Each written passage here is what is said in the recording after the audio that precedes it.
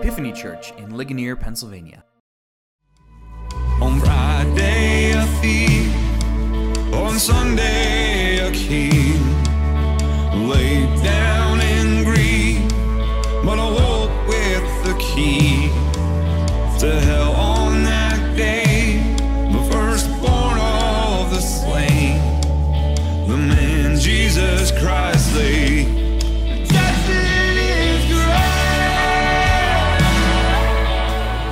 Hallelujah, brothers and sisters. Jesus Christ is risen from the grave.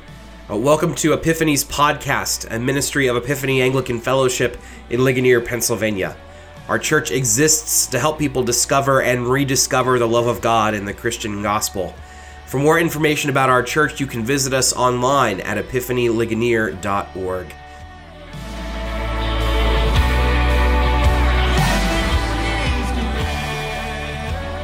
I want to tell you this morning about a friend of mine from college who I considered to be among the most bold people I know. He's maybe one of the most boldest people I know. His name was Ben, and he was a few years behind me in school, and his parents were missionaries with Wycliffe Bible translators in Papua New Guinea. And he came to college in the U.S., not growing up in the U.S., and he came to Grove City College, which was a pretty straight-laced institution, all things considered, and he showed up with clothes made of hemp and dreadlocks and smelling vaguely of patchouli and zero tolerance for living an unthoughtful life. And he made it his personal mission to boldly challenge all the conventions of what it meant to be a Christian, because he had grown up outside of America. He was a Christian outside of America. Even though he was from a more Caucasian white family, he had a more thoughtful understanding of what it meant to be a Christian than just to sort of follow the Grove City College version of it. And maybe you know someone like this in your life too, someone who is maybe a little countercultural, and on the one hand you're like, come on man, just this is too much, but on the other hand you kind of admire them. That was him, you know. He was a vegetarian, and you know, he was that person in my life. He was the vegetarian. The only reason he wasn't a vegan was because the campus dining halls didn't really have a filling set of vegan options. He refused to get a car, and he hitchhiked everywhere so he didn't contribute to global warming. He only wore shoes when there was snow outside. And you kind of had to be careful with Ben because he was so committed to living an ethical lifestyle that he might embarrass you if you were out in public. He would hang out behind the local pizza shop, and when the staff would close the shop at night and dispose of perfectly good but unordered pizzas after hours, he would be the one to climb in the dumpsters and get them out. He would say, "Why let good food go to waste?" And I have a vivid memory of us, a group of my friends, including Ben, heading to a local brew pub on a Friday night after classes. And when Ben arrived, he didn't order any food. Instead, when he got there, he looked over and saw a table of 6 or 7 had just gotten off to leave. And he went over and he scanned the table, and he found a baked potato that hadn't been touched. And he just reached over and palmed it, brought it back to the table, and he started to eat this other table's baked potato like a hot dog. He was sitting there eating another table's baked potato. And he said food waste is a big deal as sort of a chipmunk with potato in his cheeks. He had this big grin. And I'll never forget that because it was so countercultural and so bold to sort of say, you know, even this very conventional restaurant rule that we have is maybe not as Christian as we expect it to be. And my friend Ben had this core set of convictions. He was so confident in his convictions that it emboldened him to break many of these restraining bonds in the culture that he lived in. And today's sermon is going to be a sermon about boldness. And, you know, sometimes the preacher preaches to himself, and today's kind of that day, because when it comes to being bold about proclamations about the Christian gospel outside our walls, you know, I am chief among sinners in that regard. But the boldness on display in our text today is remarkable. It is the unique aspect of this passage, and I want us to look at the boldness that St. Peter demonstrates for us today, and maybe we can take something away from that for our own interactions in the gospel and what it might look like in our own time to be bold. Our reading picks up from last week's sermon, right? If you were here last week, we went through this together. We talked about Peter and John entering the temple in Jerusalem. And this is about 6 or 8 weeks after Jesus rose from the dead. And it's not long after he's ascended into heaven. And the disciples have already received the Holy Spirit on Pentecost Sunday in the book of Acts. And in Jesus' name, a well-known beggar comes along and is healed of his disability. He was 40 years old, he was lame, and he was begging outside of the temple for alms. But Peter and John in Jesus' name pronounce a word of healing over him, and he gets to walk for the first time in his life. It's a beautiful story. And so as Peter preaches to a crowd that has gathered to witness the miracle, this well-known invalid outside the temple being healed, this crowd forms, and as Peter preaches to them, he preaches about, the Christian gospel. He talks about Jesus' death and resurrection and the forgiveness of sins and the promise to restore all things. And he talks about how healing can happen in Jesus' name. And he talks about how this was God's plan all along, from God instigating a relationship with Abraham back in Genesis. And that's where we left off last week. But that's not the end of the story. And that's where our reading today picks up from Acts chapter 4. Because we learned today that Peter and John, they draw a crowd, and it also draws the ire of the temple authorities while they are preaching and teaching. Here's where our reading picks up today. And as they were speaking to the people, the priests and the captain of the temple and the Sadducees came upon them, greatly annoyed because they were teaching the people and proclaiming in Jesus the resurrection of the dead. And they arrested them and put them in custody until the next day, for it was already evening. But many of those who had heard the word believed, and the number of men came to about 5,000. Back in Acts chapter 2, friends, we know that at the day of Pentecost, 3,000 men were saved because of the work of the Holy Spirit that day. And so now in Acts chapter 4, because of the second sermon and the healing that this man experiences, the number has grown by 2,000 more, and we're up to 5,000 Christians now in this early church. But things don't look good for Peter and John, two leaders of this slowly growing church, right? Because they've been arrested by the temple guard for preaching of Jesus' resurrection. Remember that the Sadducees, that powerful priest sect that was politically influential, they hovered around the temple and were sort of metropolitan, cosmopolitan priests in Jerusalem. They did not believe in the resurrection of the dead, and so when Peter and John pop up talking about Jesus' resurrection, they're not very happy. And so after a night in the hoosegow, Peter and John are presented to a panel for interrogation. And here's where our text continues on. On the next day, their rulers and elders and scribes gathered together in Jerusalem, with Annas the high priest and Caiaphas and John and Alexander, all who were of the high priestly family. Now, if you're a regular Bible reader, some of these odd Bible names may actually mean something to you. Annas and Caiaphas, these were men who not just are presiding over the trial of Peter and John, these were men who presided over the trial of Jesus 6 to 8 weeks earlier. These were the men who tried Jesus to have him crucified. And the rulers and the elders and the scribes, this panel that is being convened to judge Peter and John is no ordinary panel. This panel is the Sanhedrin. It is the religious court of Judaism that is found its locus in the temple. These were the same men who gathered together to inquire of Jesus 2 months earlier and who eventually sought to have him executed. These were the men who dragged Peter and John into custody, right? These were the men, we're looking at the same thing. Peter and John are now in danger of experiencing what happened to Jesus just a few weeks earlier. Like, what did the Sanhedrin do? They said, Jesus, you're guilty of blasphemy. We think you are, but we can't execute you. So we're going to take you to the Romans and get them to execute you on our behalf, because the Romans took away our ability to do capital punishment. And so they go to Pilate and they say, Pilate, you either execute Jesus or we're going to start a riot. It's the same people, all the way down to Annas and Caiaphas, who were the instigators of Jesus' crucifixion. They now have their hands on Peter and John. We've seen this movie before, friends. The story is looking very familiar. Things don't look good for the home team, for Peter and John, when this inquisition begins. And our reading continues on. And when they had set them in their midst, they inquired, by what power or name did you do this? Now, normally when people are under authority, the default setting is to move, forward and obey. For most people, the intuitive thing to do when they are sort of under a situation with power over them is to adopt an attitude of deference and meekness. Most people, when they're pulled over by a police officer, they change their tune pretty quickly, and they're very polite and respectful. Yes, officer. No, officer. Here's my paperwork, officer. Most people, when they go to a restaurant, they don't snatch the baked potato off the nearby table because that's against the rules. They might get kicked out of the restaurant. Most people, when they go to stand before a judge, they do the same thing, right? Your Honor, yes, Your Honor, no, Your Honor, and so on.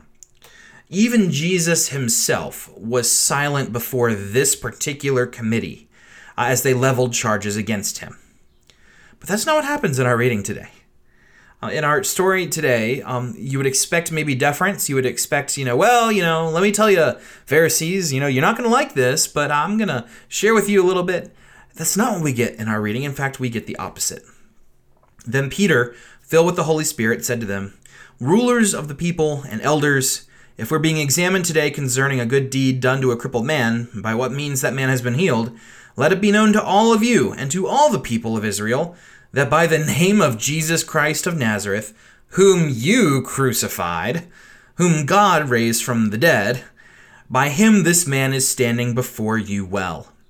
This Jesus is the stone that was rejected by you, the builders, which has become the cornerstone, and there is salvation in no one else. For there is no other name under heaven given among men by which we must be saved." So a couple of notes from this mini sermon preached by Peter to the Sanhedrin here. First note, 3 quick notes. First, notice that Peter has a personally redemptive moment, right? Again, 6 to 8 weeks ago in the timeline of life here, it wasn't that long ago that Peter denied knowing Jesus at all. This guy here, standing before that Sanhedrin, poking him in the eye, being antagonistic, assured of Jesus' resurrection, and full of this bold attitude, this guy, just a few weeks back, had denied Jesus 3 times before the rooster crowed on Good Friday. And when Jesus was before this committee being judged 2 months ago, none of the disciples, Peter included, would stand to his defense. No one would get up and say, "No, that's not true. That's not what was taught." They all abandoned him. And so now we have Peter, right, in this redemptive moment, standing before this committee and preaching in Jesus' name. It's like he's gotten a second chance to defend Jesus before this committee, even if we might consider him a few weeks late. Thankfully, God worked all that out. But notice here this redemptive moment for Peter, that he gets to stand before this committee that condemned Jesus and defend and proclaim Jesus' name. So that's the first thing to notice.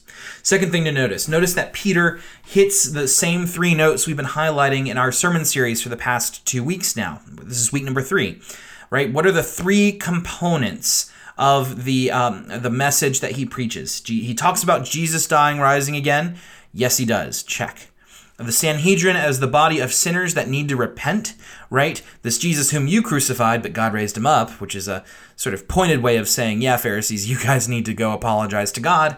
Like, that's there too. Check. And there is no other name under heaven given among men by which we must be saved. Saved, salvation. This language in Hebrew to the Hebrew people would have meant more than just sort of personal salvation. It would have reflected God's intent to fix the entire cosmos. And so, yes, that's there too. The core of the apostolic message, friends, is here in the reading from Acts. Jesus died and rose again. He's coming to save and fix the world. So repent and receive forgiveness. These core ideas form Peter's sermon, even if it wasn't as explicit in this passage as it was in previous weeks. Third thing to note about this passage is that Peter is filled with the Holy Spirit and he speaks boldly. This theme of boldness comes forward. He pulls no punches in his defense today, does he? Let it be known to all of you and to all the people of Israel that in the name of Jesus Christ of Nazareth, whom you crucified, gulp, right? By him, this man is standing before you well. There is zero defense. There is zero deference. There's no respect here. You guys killed the man who is responsible for healing this invalid. And that's okay, because there's repentance for you, but still, you are the ones who need to repent here. We have done nothing wrong, but you guys killed the Messiah. And so by the grace of God and the work of the Holy Spirit, right, Peter is this new man. He's not just, confident, he's bold. He's not just Mr. Deny Jesus 3 times. He goes up to the people who orchestrated Jesus' execution proper and says, hey, you guys really messed up this one. You guys really screwed up badly. And that doesn't go unnoticed by the Sanhedrin either. After Peter finishes his sermon, here's what the text tells us. Now when they saw the boldness of Peter and John, they perceived that they were uneducated, common men, and they were astonished. They recognized that they had been with Jesus. And seeing the man who was healed standing beside them, they had nothing to say in opposition. So even the text, as we finish our reading today, it kind of ends with one more poke in the eye, right? The Sanhedrin says to them, stop preaching in Jesus' name or else. And they respond, whether it's right in the sight of God to listen to you rather than to God, you must judge, for we cannot speak of what we have seen and heard. Right? In other words, the committee says, stop talking about Jesus. And the disciples, the apostles now say, yeah, we're not going to do that as they walk out the door. Right? Go sit on a tack. But the miraculous thing is, right, there are thousands of people who are saved because of this whole event. And by proxy, the gracious God brings more people into the system. And not only that, but this miraculous healing, not only does it bring more people into the church, but it also provides Peter and John with this cover. Because everybody knows the good news that was done in Jesus' name, and they would see through any attempt by the Sanhedrin to roll that back or to try to unring that bell, as it were. And I find myself, frankly, envious of the courage that we see in our text today. There's a part of me, that's really envious because I don't necessarily think of myself as a bold person. There's a part of me that really likes mission work, and I feel like I'd rather fly across the globe to meet someone much poorer than me and speak to them about Jesus through a translator because I don't know the language. I'd rather do that than speak to my immediate neighbor about Jesus sometimes. Right? I'd rather have a conversation with someone on the other side of the world through a translator and fly there for a week and then fly back. I'd rather do that than talk to someone who lives down the street from me sometimes. And maybe you understand that too. Like, I'm just not simply that bold by nature outside of the walls of the church or outside of the 4 walls of my home. And so if I'm envious of the level of chutzpah that Peter has in our story. I really am.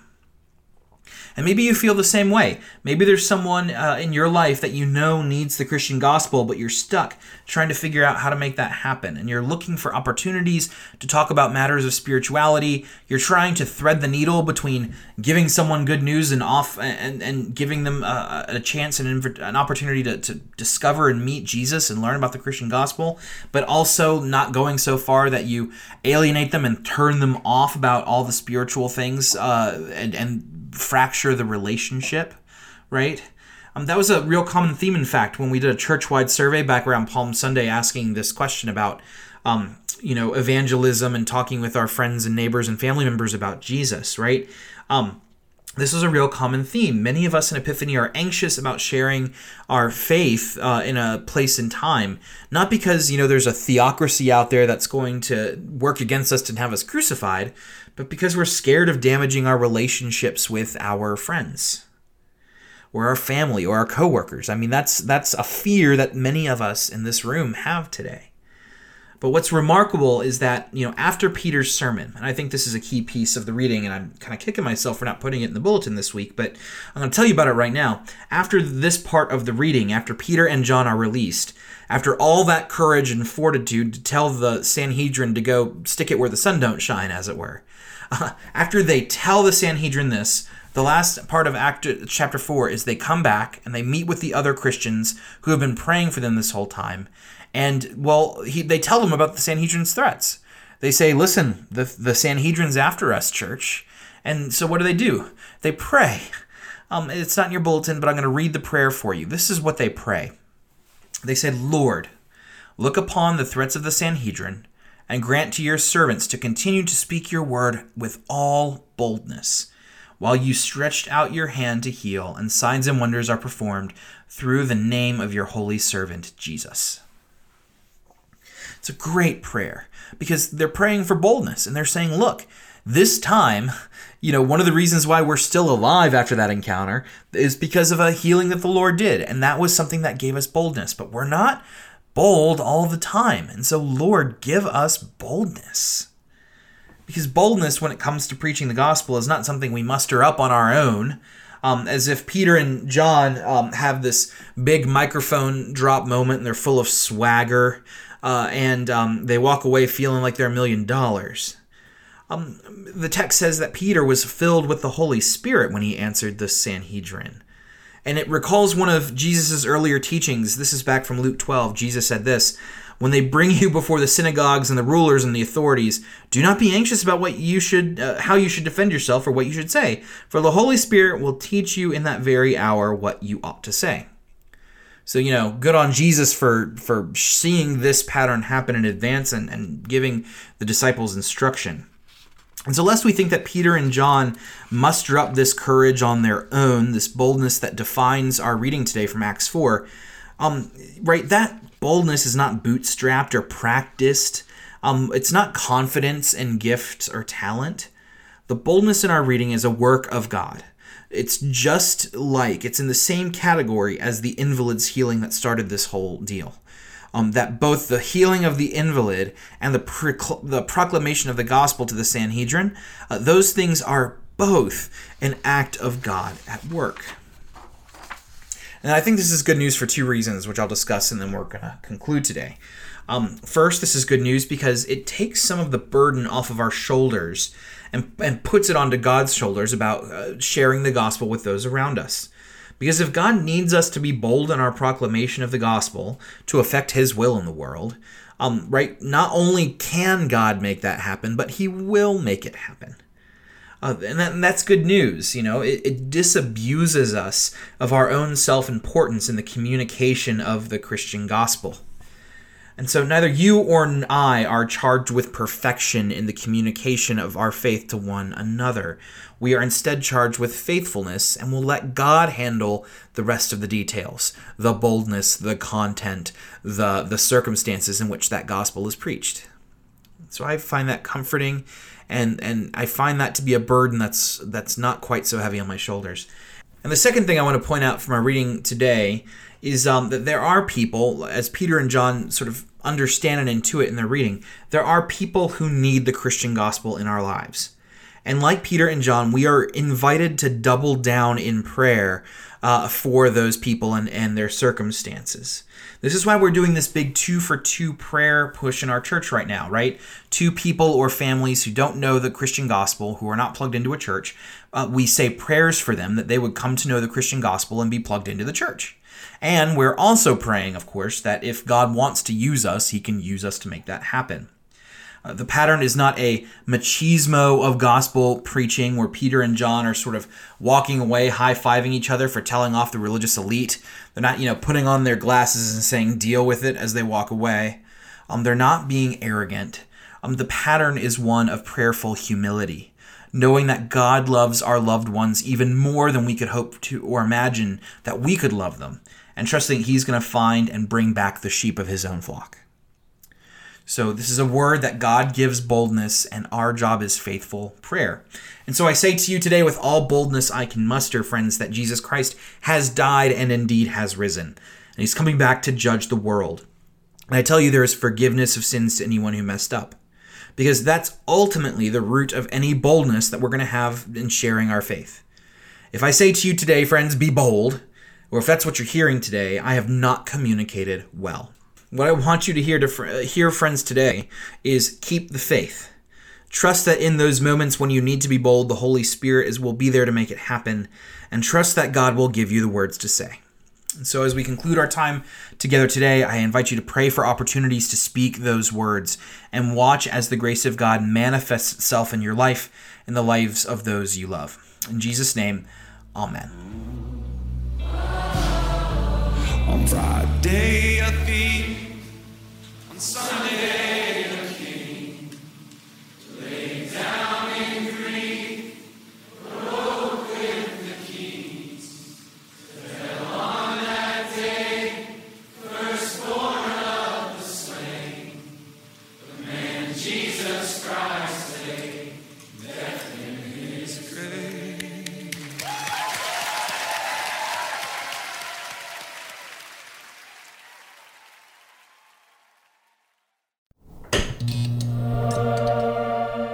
Church in Ligonier, Pennsylvania.